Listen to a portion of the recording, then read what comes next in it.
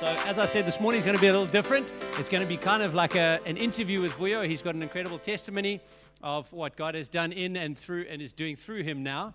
Vuyo moved here to start caring for Jonathan Vardy. That was why he initially moved here. And but I'm not going to tell too much of your story. So Vuyo is dressed in his traditional garb, which is well impressive. And we love to see that, buddy. So Vuyo, tell us a bit about your story, bud. Tell us about where you grew up, what it was like growing up, sort of the early years in the Eastern Cape for you. Well, good morning, church.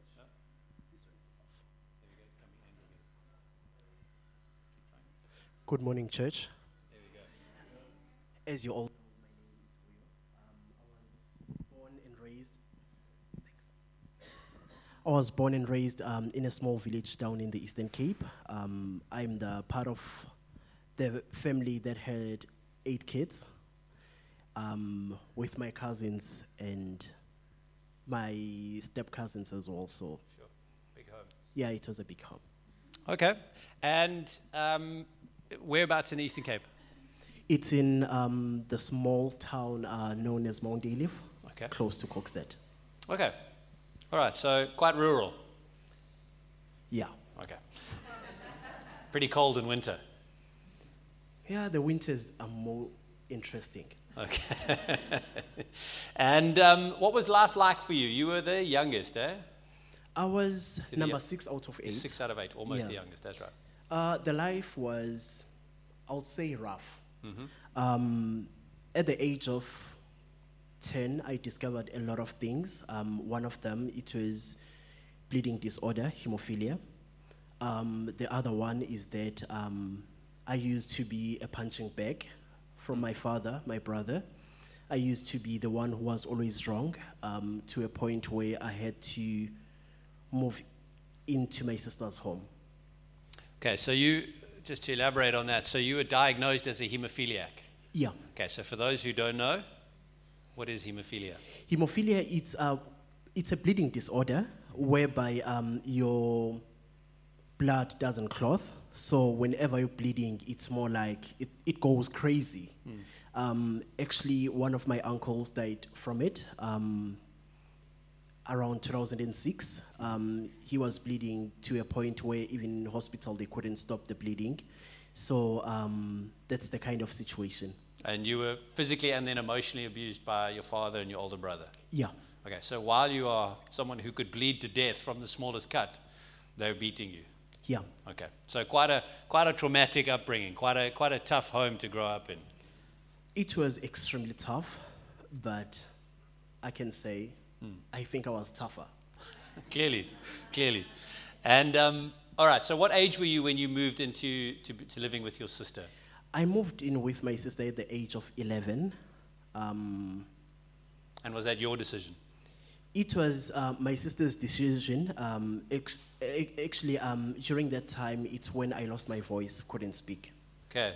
So my sister took me in. So when you say lost your voice, I mean, I know we've talked about it, but just explain. It's not like you had laryngitis for a weekend. No, actually, I woke up in the morning, kind of funny. Actually, in my family, almost all of us, we are blessed with the voices. We can sing. I remember saying this one day, that I will never sing. That's not my thing. I wanted to go in a different journey. Then I remember, like, after that, I just lost my voice. So I couldn't speak for about 5 years. No voice at all. So how did you communicate? I mean, how did you get things across? Well, I could only write things down. Sure. Or like point whatever I needed. So it was quite a difficult 5 years of my life. And then living with your sister from 11, where was that? My sister had a place in town. Which town? Durban? Mount Ayleaf. Mount Ayleaf, okay. Yeah. That's where she took me to raise me, and yeah. And then what was that like? What was life like with your sister? Who else was there? My sister had her boyfriend from Durban. Life was better than anything I have ever imagined. It was the greatest time I had in my life. But you'll know that that time was cut short because I lost that person. Your sister passed away? Yeah. Okay. It's all right, buddy.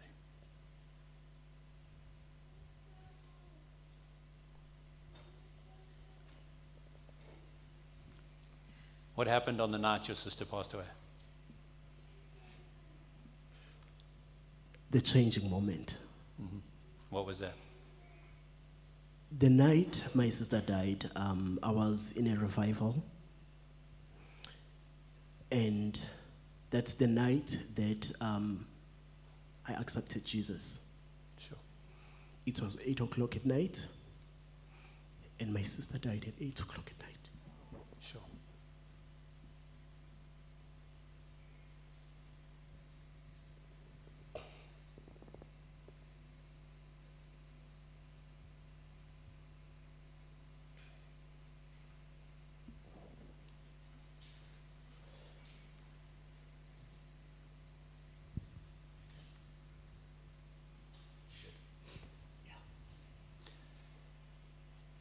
And so from there on out, what happened from then? So obviously you were living with her. You were what, 16, 17 when that happened? I was 17 when she died. Then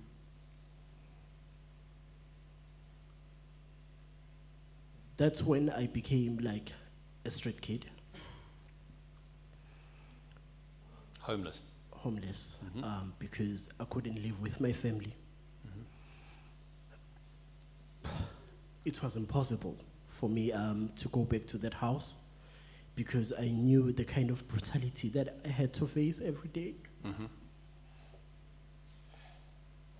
You couldn't go back to your family home? No, I couldn't go back to my family home.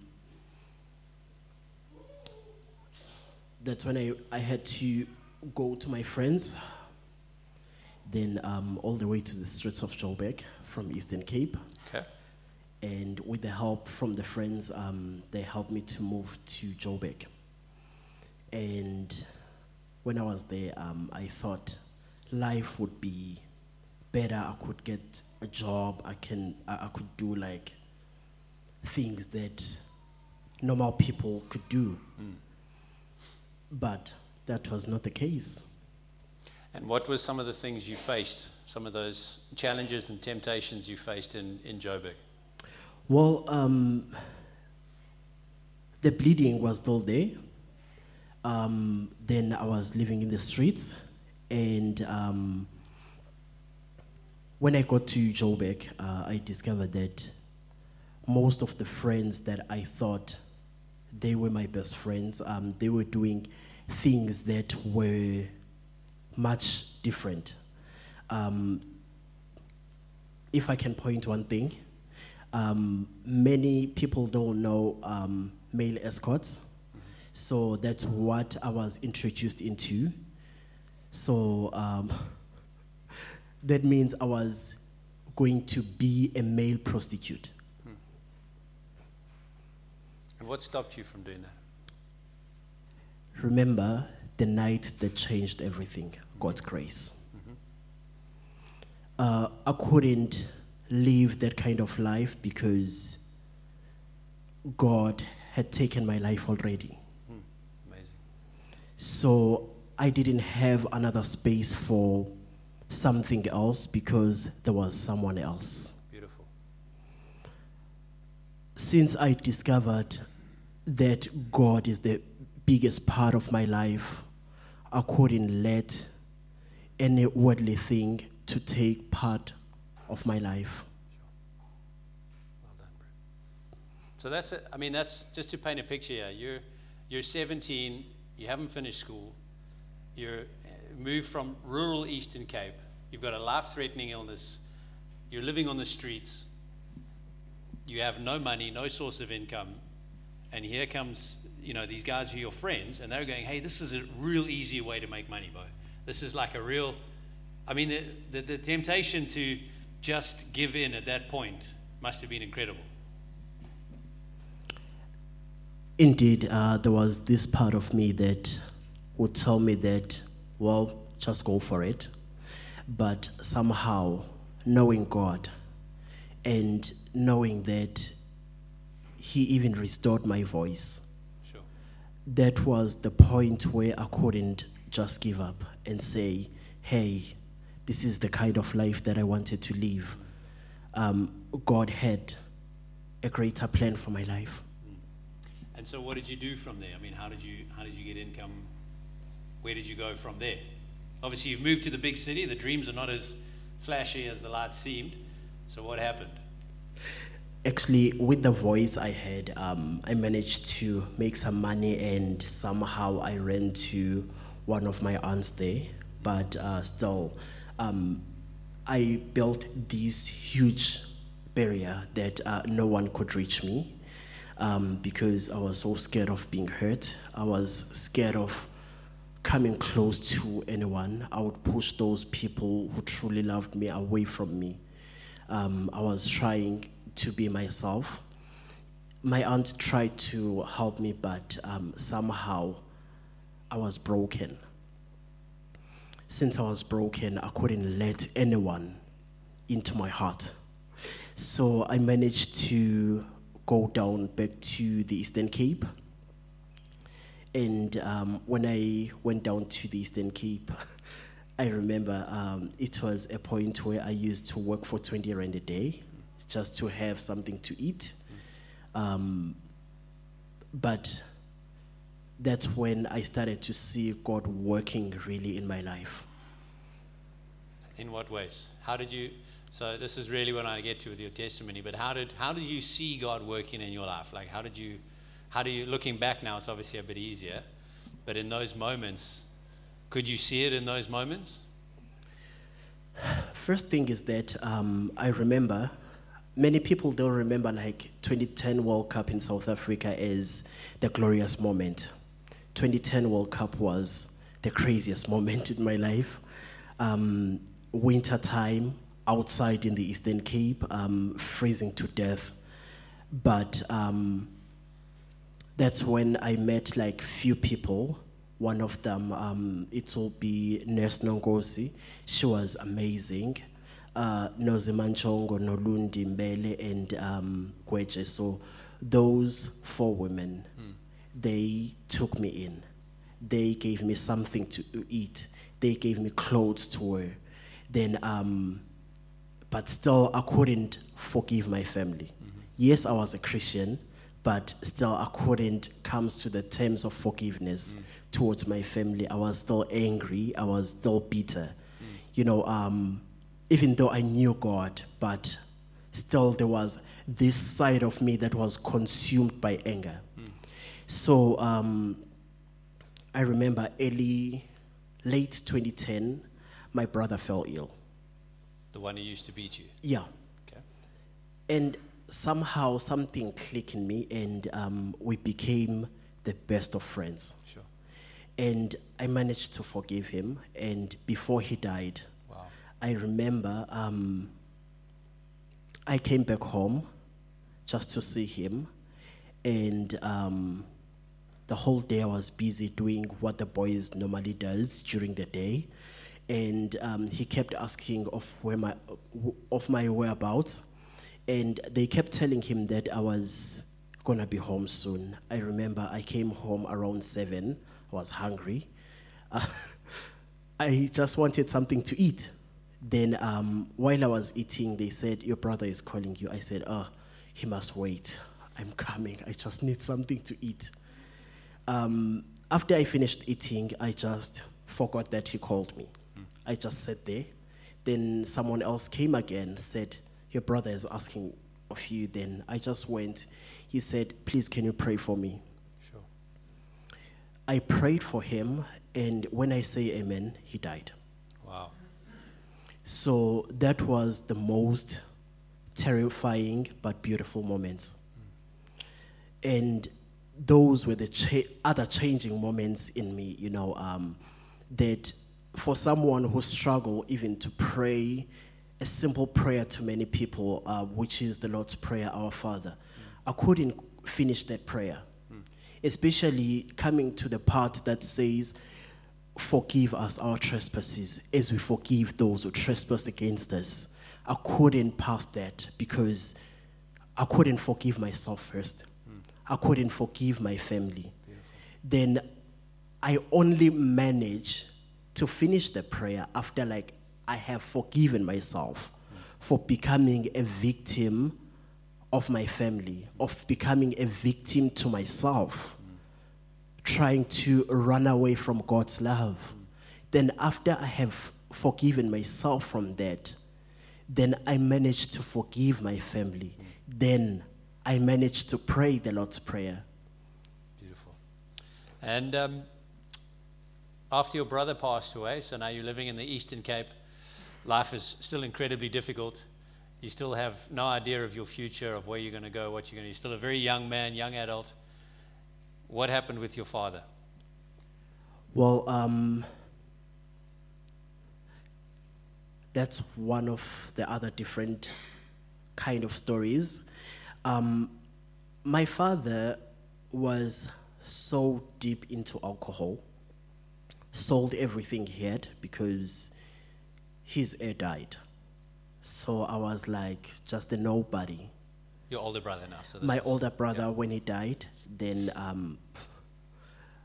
he just decided to sell everything. And after selling everything, that's when he got sick. He had a cancer. And somehow the relationship between me and him still, it wasn't a good one. But I moved to Durban back in 2012. After moving to Durban, my father was diagnosed, and down in the Eastern Cape, they couldn't even like give him the right medication. I remember they gave him a diabetic medication instead of putting him into chemo. Sure. So we had to make a decision to move him to Durban. And guess who he was going to live with? Me. So two men that are always fighting, now they are living under one roof. That was one of the biggest challenges that challenged my faith, my thinking, that brought me into my knees to pray every day. But we made peace. Good. And he died in 2015. And you got to pray with him and express your forgiveness of him before he died. Yeah, and it's funny that I even prayed for, because even though he was diagnosed with cancer, he would still drink. I remember praying for his alcohol, and eventually he stopped drinking. Sure. And he became a kind of father that I always longed for. But also the time was cut short because unfortunately he died. And while you were in Durban, you obviously started to pursue different careers, and you got involved and you met a few different people who walked you along that way. Tell us a bit about those encounters. Going to Durban, the first thing that brought me up in Durban, it was someone who wanted to record an album. I was there to back him up, and after his album, it was going to be my album. But I couldn't release my album. I had songs ready, I have everything ready. I had a studio to record, but something reminded me of a promise I made before regaining my voice, that I will use my voice for God's glory. Nice. So I couldn't run after money. Instead, I could use my voice to heal broken people the same way I was broken. So that was the only way for me to glorify God for what He has done. So when I was in Durban, I went back to school. High school. High school. And while I was in high school, I went to IET, which is adult Yeah. education and training. Yeah. So I completed my level 4. When I was doing my level 5, I remember it was a week before exams. I was marked. They took everything. Took wallet, took ID, so I couldn't even go to write. I managed to go to Home Affairs and get like the special ID. Temporary one, Yeah, temporal one. But still, like, every time when I go to sleep, I'll just like see what just happened. So I failed matric. Then the following year, I was actually the same year, I was helping on the fundraising. And after the fundraising, someone asked about my education. Then when I finished explaining to them what had happened, he said, you know what, I think I can help. Some big part of me didn't want to believe him, but he did help. So he paid for my education, so I had to go back to grade 10. Age of 27, go back to grade 10. Sure. Then I decided, you know what, in order to do only grade 10, why don't I combine those two classes, grade 10 and grade 11? And I remember my teacher said, you are crazy. I said, indeed, I'm crazy. This is what I'm going to do because I trust the God in me. I said, I'll combine grade 10 and grade 11, and I did. Completed those 2 grades in 1 year. Beautiful. Then the following year, I did my matric. I was involved with the church. I would go for the outreach. I would teach at the nearby crèche. I became so much involved with different people that showed me different ways of living, and I managed to find myself. And how did matric go? I managed to pass my matric, but it was during the time of COVID. And I remember when COVID started, my sister was my oldest sister, because the one who died in 2009, it was my second-born sister. Okay. Then the oldest one was hospitalized. And the doctors, they ran everything. They checked for TB, there was nothing. But she was getting tiny and tiny. Then one day a doctor that came down from Umtata said, I know the symptoms without running any tests. I know these symptoms because I have dealt with them. It was a TB that was hiding in her spine. Sure. So she was diagnosed, and I wasn't working. I was studying full-time, no money, nothing. So she's got 5 kids. So I didn't even know how to look after those 5 children.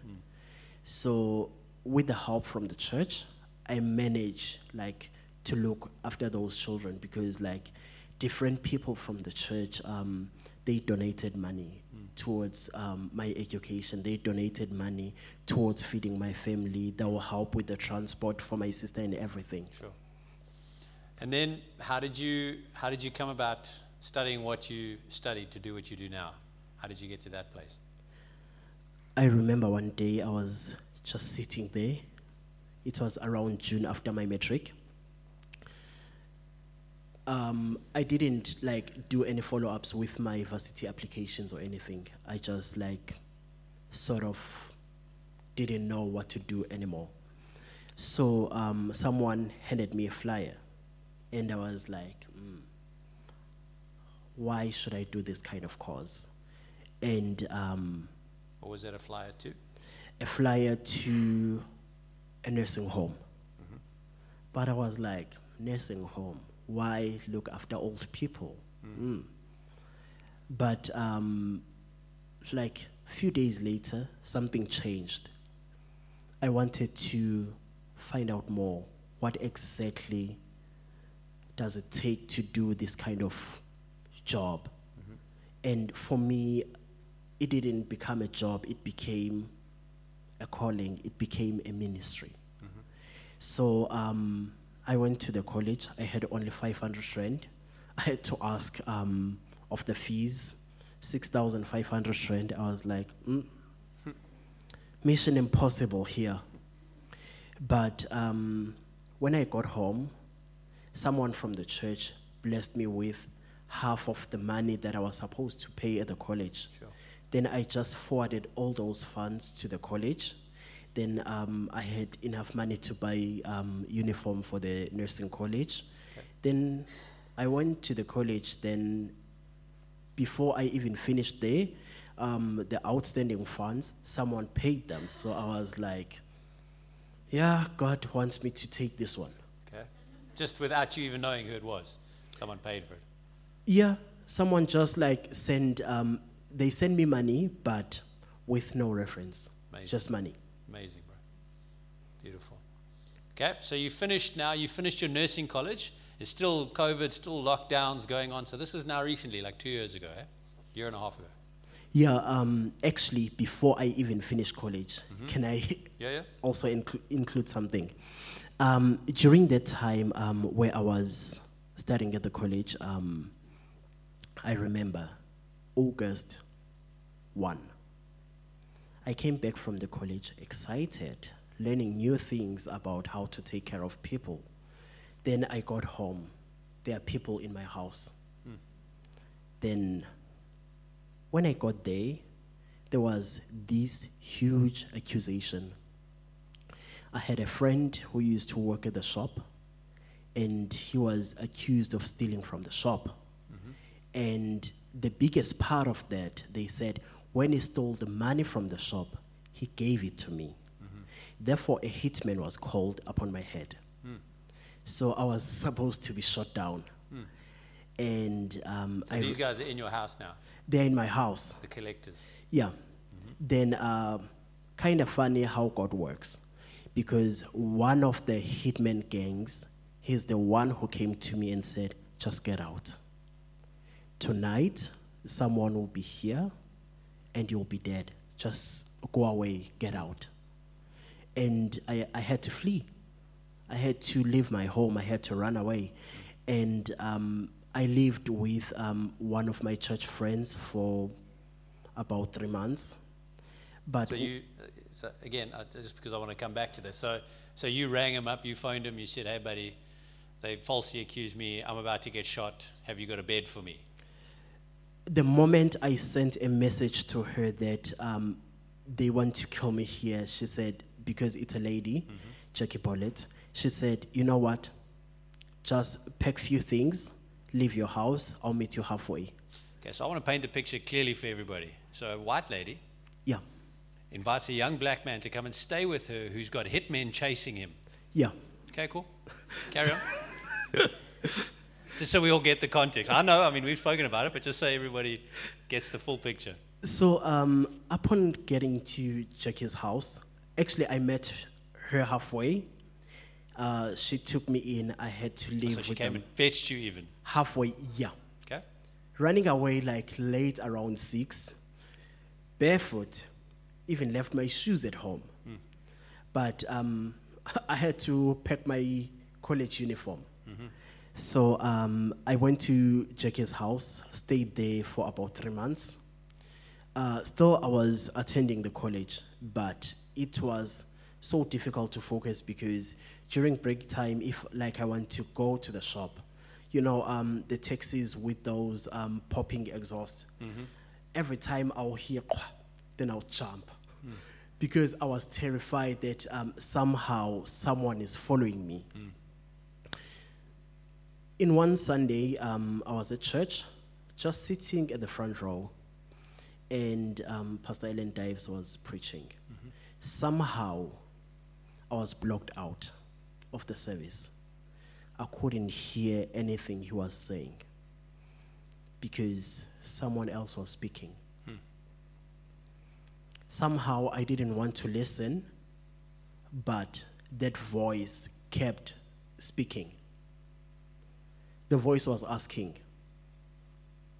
why are you here? What are you doing? And I thought maybe it's just me. The voice told me to go home. I went back to Jackie's house. I said, Jackie, I'm going home. She said, you must be crazy. There's no way I'm letting you to go back to that community. I said, Jackie, it's time. Now I have to go home. When I got home, the shop owner, he's the one who came to me to apologize. Sure. After discovering that his brother is the one who stole from him, then you don't want to know what happened to the hitman.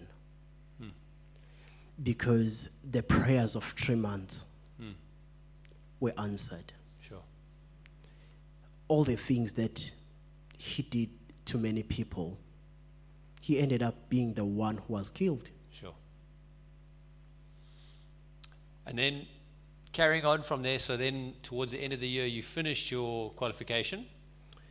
I finished my qualification on the 19th of November.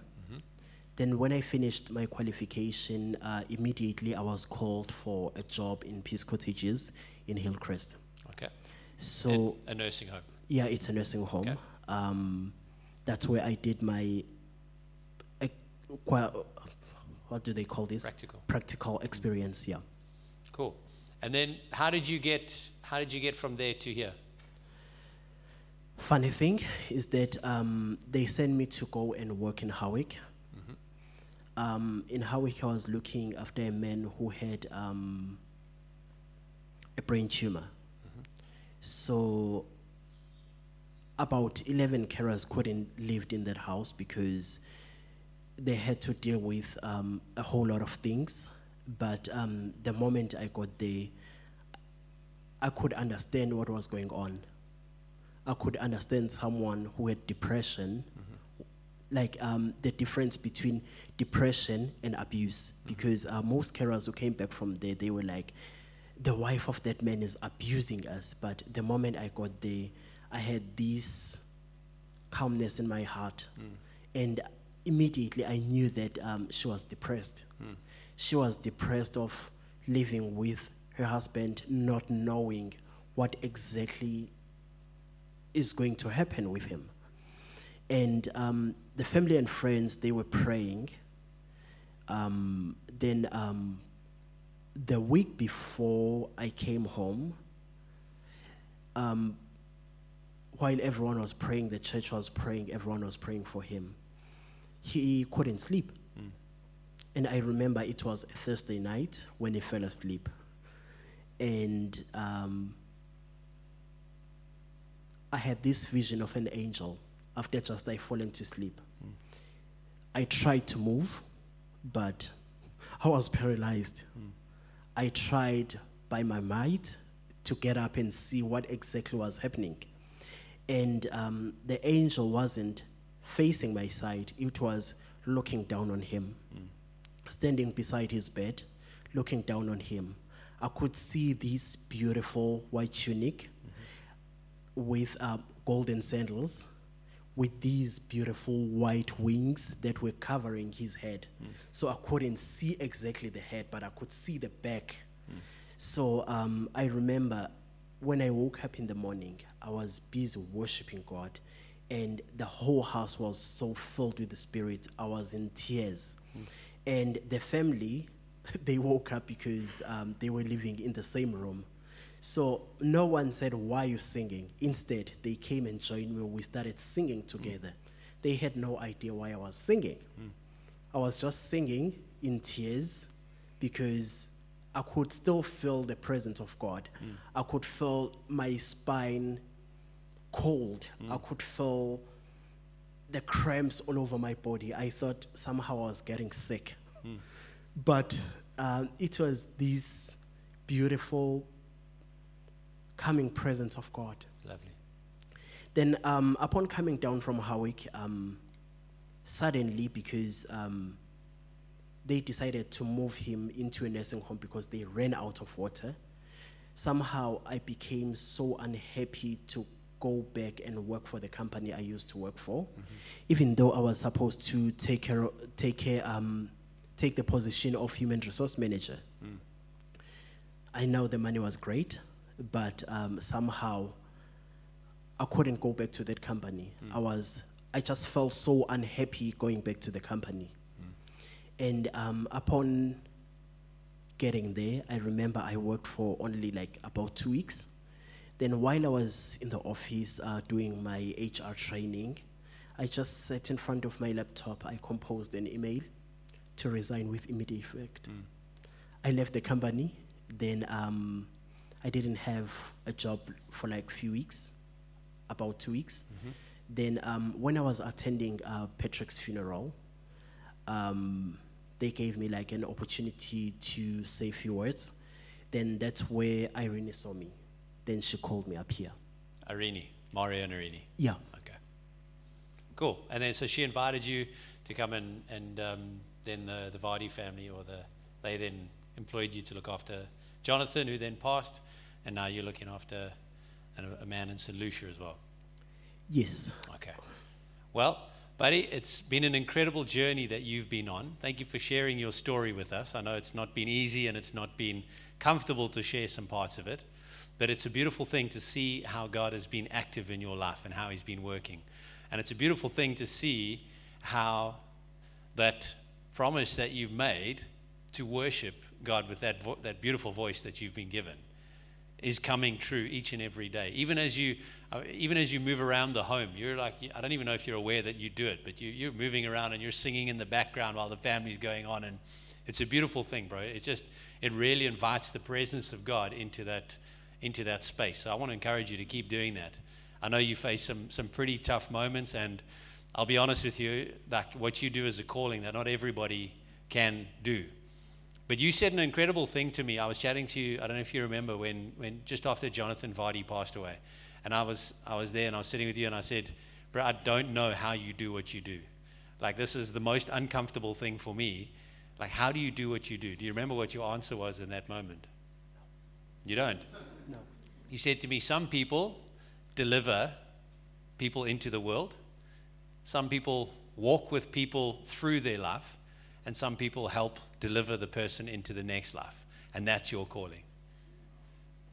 And that for me was just an incredible moment where there was just such a sense of, like, this is what God's called me to do. But hearing your story months later of how you got there was truly this is the craziest choose your own adventure book you could ever have written. So Vuyo, we appreciate you. We thank you. Is there anything you want to finish off with? Anything you want to add? The last thing that I would like to add is that sometimes you feel like you are broken. Mm-hmm. You feel like God is breaking you. Well, I can tell you this. If he breaks you, he's going to build you. Very good. He breaks the old walls to build new ones. Beautiful. Somehow, this is my identity as a Xhosa man. But my true identity is that I am a child of God. Yeah, so good. So whatever that I went through in life brought the best out of me. Sometimes you have to walk on thorns in order to discover the beauty of roses. Sometimes those roses, you go and buy them from the shop. You don't know how hard the people who planted those roses worked. So God saw a seed in my life. And somehow the thorns, they were growing. I didn't know how to clip them off. But he had a plan. He had a plan that I had to discover myself in order to discover the true identity in God. Beautiful. So it's not always about me. It's not always about what I can give to other people. It's not always about what I can share with the families that I care for. It's about bringing God into their lives and make them happy, make those patients happy before they take their last breath. Beautiful. So before they go back to the Maker, some of them, because every time when I'm with them, I pray with them, I sing with them. Some of them, they even commit their lives back to Jesus. Wow. So this is what God has saw in me, and he reaps what he sows. Beautiful. Well, buddy, you're a massive, massive blessing to our region and our community, and we're going to keep you here as long as we can. We appreciate you. We love you. It's a blessing to have you with us. Thank you for sharing your story with us. And, we look forward to seeing what God's going to do in and through you in the coming season, bro. Thank you so much. Let's give him a hand. So I just wanted to pick one thing. Oh, by the way, Vuyo, are you a hemophiliac anymore? Never. Free and blessed, huh? There we go. Okay, so God healed him from hemophilia as well. But just one thing I wanted to one recurring thing that as I sat and listened to Vuyo's testimony the first time he told us to us, and there's a lot more to it.